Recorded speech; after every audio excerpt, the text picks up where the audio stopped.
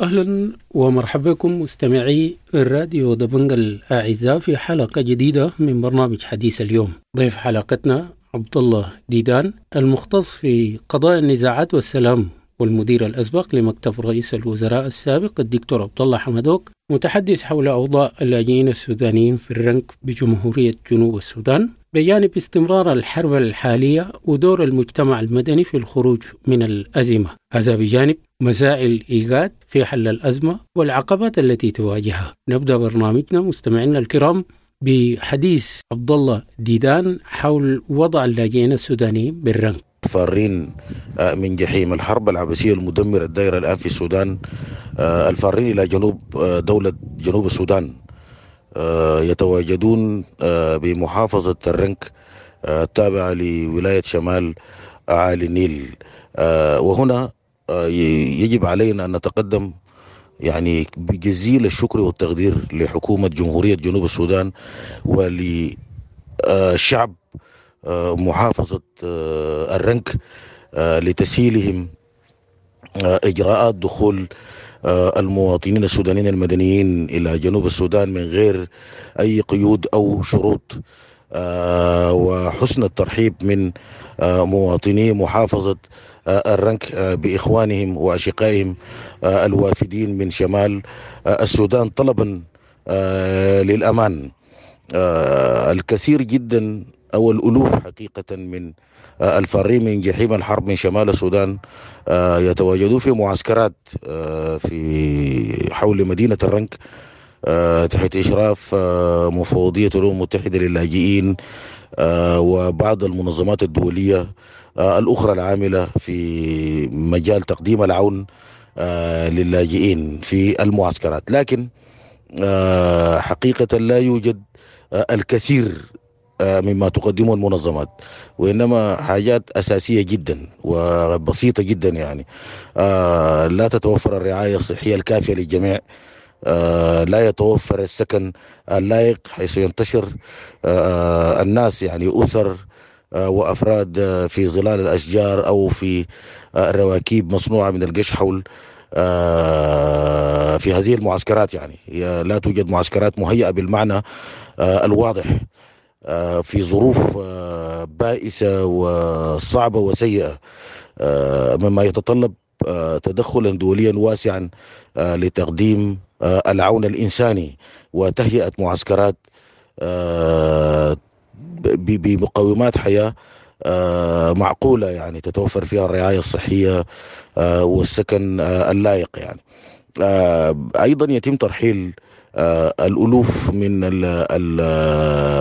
اللاجئين السودانيين إلى معسكرات البونج جنوب شرق الرنك في محافظة المابان، وهي أيضا معسكرات تم إنشاءها بواسطة مفوضية الأمم المتحدة للاجئين والمنظمات الدولية الأخرى.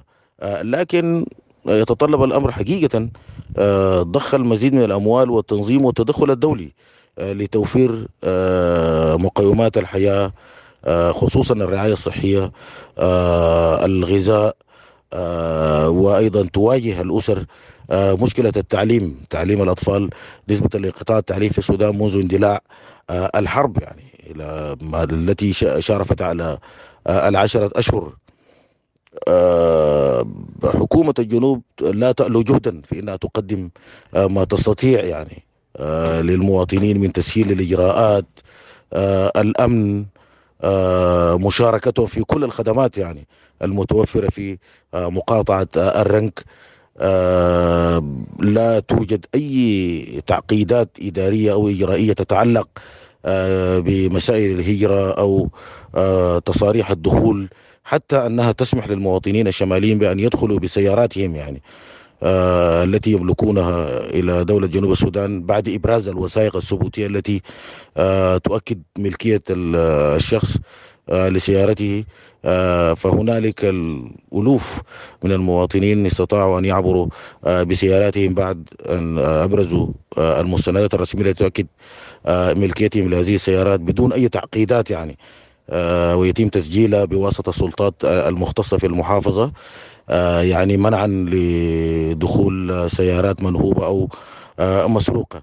فحقيقة علينا أن نتقدم للمرة الثانية بجزيل الشكر لحكومة جمهورية جنوب السودان ولشعب جنوب السودان الشقيق يعني، لترحيبهم وما قدموه بشكل كبير جدا جدا من دعم لأشقائهم الهاربين من الحرب في شمال السودان.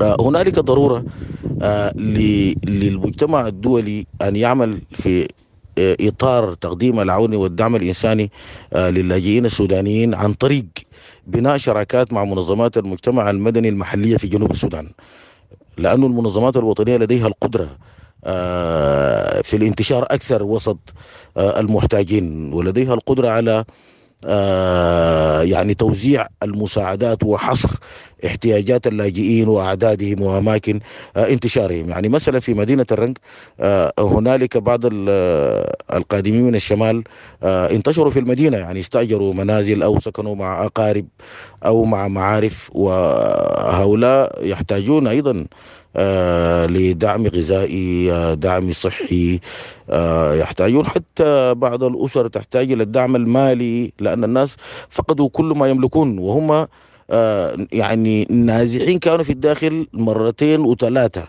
ناس نزحوا من الخرطوم إلى مدني، ثم من مدني إلى الجنوب بعد أن تم اجتياح مدني بواسطة قوات الدعم السريع.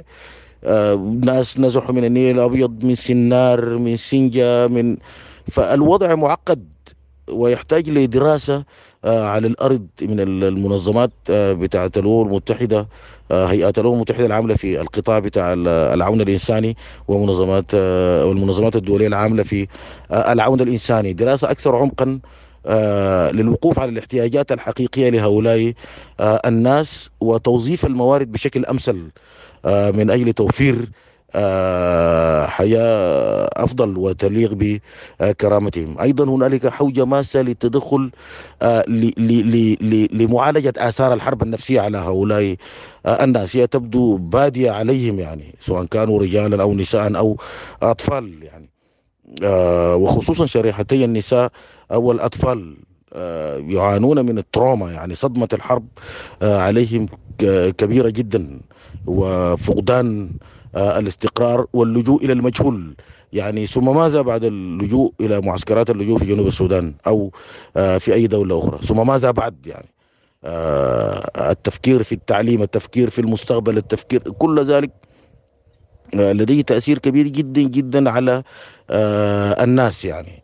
فهذا يتطلب جهد أكبر، وحتى العمليات السياسية التي تتم الآن من أجل إيقاف الحرب يجب أن تضع هذا من البنود الأساسية، يعني العون الإنساني والتدخل الإنساني لتوفير حلول للاجئين في المعسكرات في جنوب السودان أو في أي دولة أخرى، سواء كان في شرقي تشاد أو غربي إثيوبيا أو حتى في دولة يوغندا. يعني مستمعينا الكرام، كما ذكرنا تحدث المختص في قضايا النزاعات والسلام عبد الله ديدان حول الحرب الجارية الآن في البلاد ودور المجتمع المدني في الخروج من الأزمة.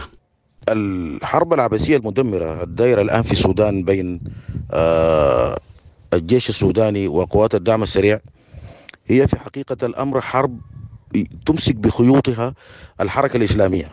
تنظيم الحركة الإسلامية هو تنظيم عقائدي سياسي ينزع إلى العنف، أو هو تنظيم إرهابي في الحقيقة.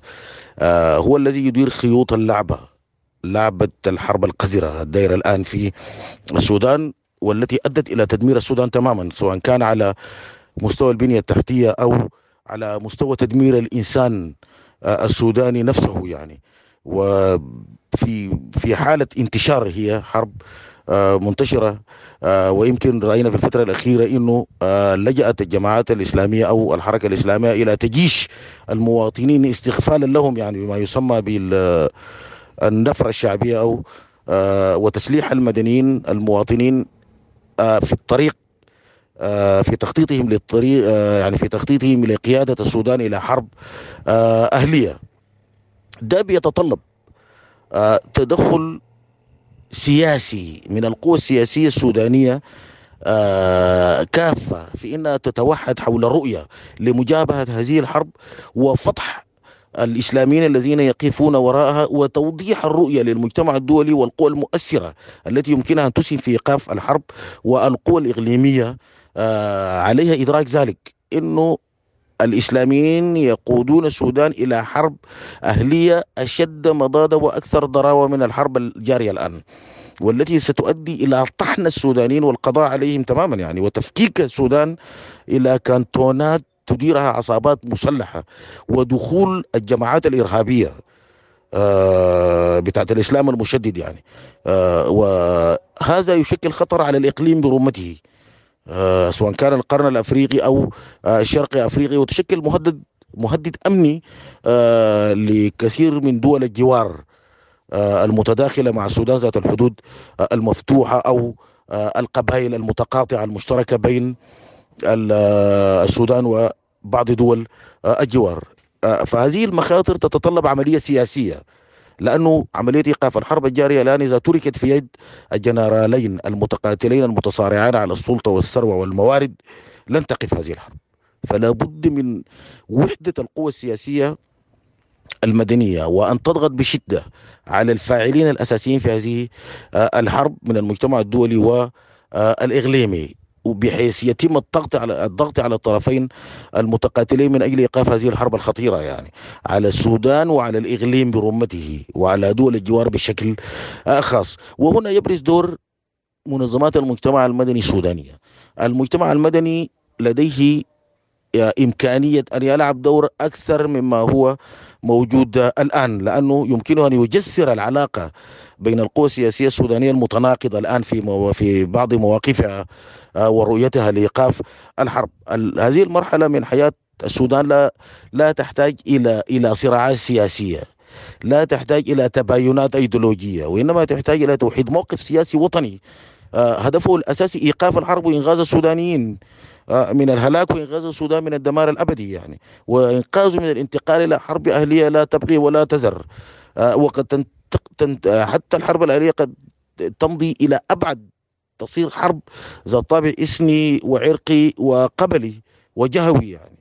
فالمجتمع المدني يمكنه أن يلعب دورا أكبر بتكسير الهوة، بوضع الدراسات والبحوث المستعجلة والعاجلة يعني، والقراءات لمآلات هذه الحرب وواقعها ومسيرتها وتوقعات مستقبل هذه الحرب إذا لم تقف يعني، وبالتالي الخروج برؤية موحدة لكيفية إيقاف الحرب وطرح على كل القوى السياسية الفاعلة السودانية يعني، بحيث أنه تتوافق عليها وتعمل مع بعض من أجل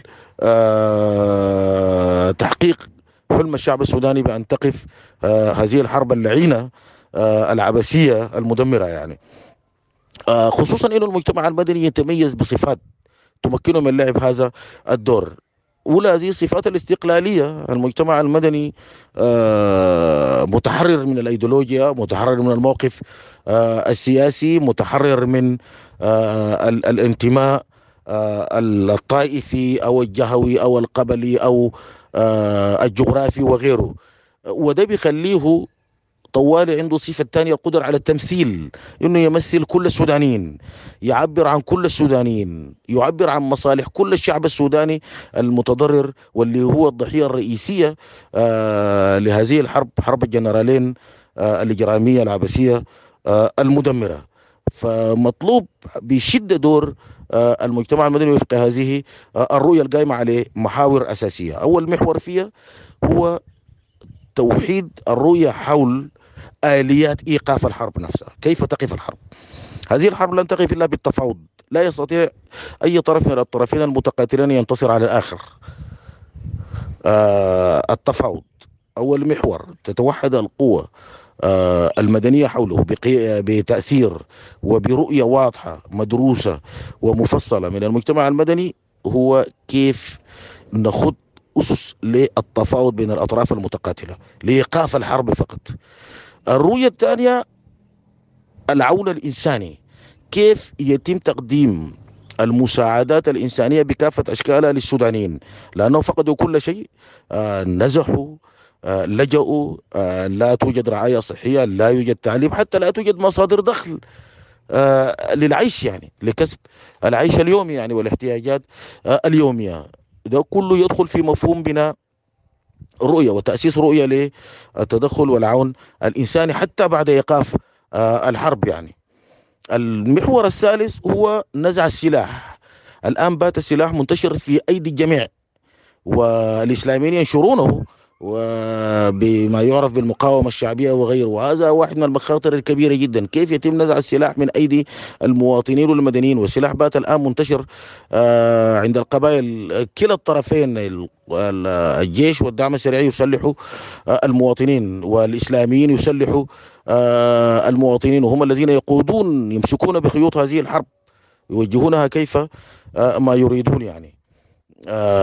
دي ثلاثة محاور مهمة. المحور الرابع هو محور العدالة وعدم الإفلات من العقاب والمساءلة وغيره. لكن المحاور الأولى الثلاثة هي دي الأساسية. إذا لم تحدث لا يمكن الحديث عن إذا لم تقف الحرب لا يمكن الحديث عن المحاسبة والمساءلة. إذا لم تتوحد القوى المدنية والسياسية لا يمكن الحديث عن المحاسبة والمساءلة، ولا يمكن إيقاف الحرب. لكن إذا ترك الأمر في يد الجنرالين المتقاتلين ومن خلفهما الحركة الإسلامية وجماعات الإسلام السياسي الإرهابية، لن تقف هذه الحرب، لأنهم يعملون على تغذيتها، يعملون ويجتهدون من أجل نقلها إلى حرب أهلية تؤدي إلى تفكيك السودان. وهنالك أيضا لاعبين دوليين وإقليميين لديهم تأثير في هذه الحرب، يجب مخاطبتهم بشكل واضح، انه حتى سواء كانت لهم مصالح لا يمكن تحقيقها بتفكيك السودان، ولا يمكنهم تحقيقها بهذه الحرب اللعينة. أيضا تحدث إلينا عبد الله ديدان المختص في قضايا النزاعات والسلام حول دور الإيجاد أو مساعي الإيجاد في حل أزمة السودان المتمثلة في الحرب الجارية والعقبات التي تواجهها. مساعي الإيجاد والاتحاد الأفريقي والحكومة الأمريكية والحكومة السعودية لإيقاف الحرب تواجه بالكثير جدا من العقبات. أولى هذه العقبات أن الطرفين المتقاتلين لا يملكان القرار. كل طرف وراه قوة ما تؤثر على موقفه من العملية التفاوضية والانخراط فيها. فالقوات المسلحة السودانية، قيادة القوات المسلحة السودانية ممثلة في الفريق البرهان، واضح جدا أنها تتبع وتتلقى أوامرها وتعليماتها من الحركة الإسلامية، هذا واضح جدا، وهي المؤثرة في قرار قيادة القوات المسلحة. وظهر هذا يبان مفاوضات جدة، وحتى ما تم الاتفاق عليه لم يتم تنفيذه، وأيضا التهرب الواضح من الذهاب إلى جيبوتي حسب مقررات اجتماع قادة الإيجاد الأخير، وأيضا من جانب الدعم السريع التأجيل الذي طلبه الجنرال حميتي قائد قوات الدعم السريع تأجيل الاجتماع وانخراطه في جولة مكوكية في الإقليم ودول الإيجاد، اللي هي ذات الجولة التي سبقه إليها البرهان في بعض دول الإقليم قبل انعقاد قمة الإيجاد الأخيرة. واضح أنه الطرفين كل طرف يريد أن يعني يكتسب مساحات للعمل السياسي مع دول الإيجاد، ويقوي من موقفه التفاوضي عبر التأثير على مراكز القوة في دول الإيجاد. وده بالضرورة ليس في مصلحة عملية صناعة السلام في السودان، هذا التأجيل يعني، لأنه الأمر واضح، هو كيفية الوصول إلى وقف إطلاق نار يعني. صحيح هنالك بعض التفاصيل المتعلقة بعملية وقف إطلاق النار، مثل المطالب التي يطرحها البرهان، انسحاب قوات الدعم السريع من مناطق التي سيطرت عليها في ولاية الجزيرة والأعيان المدنية كما سماه هو ومنازل المواطنين، وأيضا الدعم السريع يضع شروط القبض، إرجاع المعتقلين الإسلاميين من قيادة سلطة الإغاز إلى السجون، ومطالب أخرى. فكلا الطرفين يضعان شروط لمواجهة بعضهم البعض. الشعب السوداني لا يستفيد منها إذا لم تقف الحرب يعني. فإيقاف الحرب أو وقف إطلاق نار ده ضرورة ملحة جدا، حتى ولو بتجميد القوات بتاعت الطرفين في أماكنها حاليا يعني، كخطوة أولى يعني. في أماكنها حاليا، ثم عدم استخدام السلاح. والأمر ده يتطلب تدخل دولي، تدخل قوات دولية بتفويض من مجلس الأمن، لأنه لا توجد ثقة الآن في الطرفين المتقاتلين، وحتى في انفلات من قواتهم ذاتهم. هم الطرفين لا يستطيعون السيطرة الآن على القوات التي تقاتل باسمهما، سواء كان الدعم السريع ولا القوات المسلحة، خصوصا بعد التجيش الميليشيوي للمواطنين، اللي هو إعادة إنتاج الأزمة نفسها، يعني إعادة إنتاج دعم سريع جديد بوسط القوات المسلحة والإسلاميين، يعني تجيش المواطنين. فهذه الفوضى العارمة في قوات الطرفين، حتى عملية وقف إطلاق النار ستواجه صعوبة ما لم يكن هناك تدخل دولي أو إقليمي عسكري للفصل بين القوات دي حال تجميدها في مواقعها نفسها، يعني مما يمكن المواطنين من العودة إلى المناطق التي والمدن التي نزحوا منها. فخروج القوات بتاعت الدعم السريع من منازل المواطنين ده مطلب ضروري حتى يعود المواطنين إلى منازلهم، خصوصا البيوت والمنازل. يعني هذا غير مقبول. يجب أن يخرجوا من منازل المواطنين حتى في حال وقف إطلاق نار، حتى يستطيع المواطنين العودة إلى بيوتهم ومنازلهم.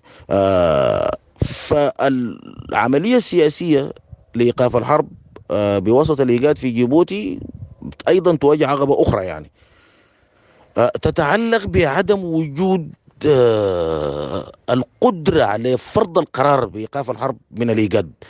الإيجاد ليست لديها الأسنان القوية للضغط على الطرفين لإيقاف الحرب. يعني الإيجاد ليست مجلس الأمن، ليست لديها قوة مجلس الأمن، ليست لديها العصا التي تجر بها الطرفين المتقاتلين لإيقاف الحرب. وهذا يضعف من قدرة الإيجاد على إنها تستعجلهم يعني للجلوس للتفاوض. فالتهرب من عملية التفاوض من الطرفين ومن السيد البرهان بشكل خاص لا تستطيع الإيجاد أن تفعل حياله شيء. يعني ليست لديها هذه القوة، ليست لديها الأدوات والآليات اللازمة لفرض إرادتها بالقوة يعني لجلوسهما. وهذه واحدة من المعضلات بتاعت بعض التحالفات الإقليمية أو المؤسسات الإقليمية. يعني حتى الاتحاد الأفريقي عجز عن أن يفرض إرادته على الطرفين المتقاتلين لإيقاف الحرب عبر مجلس السلم والأمن الأفريقي، ودي تحتاج لمراجعة حقيقة. وهنا يدخل دور القوى السياسية في إنها تضغط على الاتحاد الأفريقي أن يستعمل مجلس الأمن والسلم الأفريقي، ولديه تجربة في الصومال عندما تدخلت القوات الأفريقية المشكلة بأمر من مجلس السلم والأمن الأفريقي التابع للاتحاد الأفريقي لفرض السلام يعني بالقوة الجبرية المسلحة الأفريقية في دولة الصومال. يعني هذه التجربة مطلوبة بشدة في السودان بالتعاون، لكن لأنه تعقيدات الحرب السودانية أكثر وأشد عسكريا من ما كان يحدث في الصومال، بالتعاون مع مجلس الأمن الدولي. يعني توجد طرق لذلك. يعني لابد من استخدام العصا مع الطرفين، ولا بد من استخدام العصا الدولية والإقليمية مع الأطراف التي تدعم الطرفين والتي تمسك بخيوط اللعبة، يعني سواء كانت أطراف إقليمية أو دولية أو داخلية، يعني مثل تنظيم الحركة الإسلامية الإرهابي الذي يستثمر في هذه الحرب بكل ما أوتي من قوة، يعمل على بكل جهده على استمراريتها. يعني مستمعينا الكرام، بهذا نكون وصلنا إلى نهاية حلقتنا من برنامج حديث اليوم. أنا بشكر لكم حسن الاستماع والمتابعة، وحتى نلتقي في حلقة قادمة لكم مني أطيب التحايا.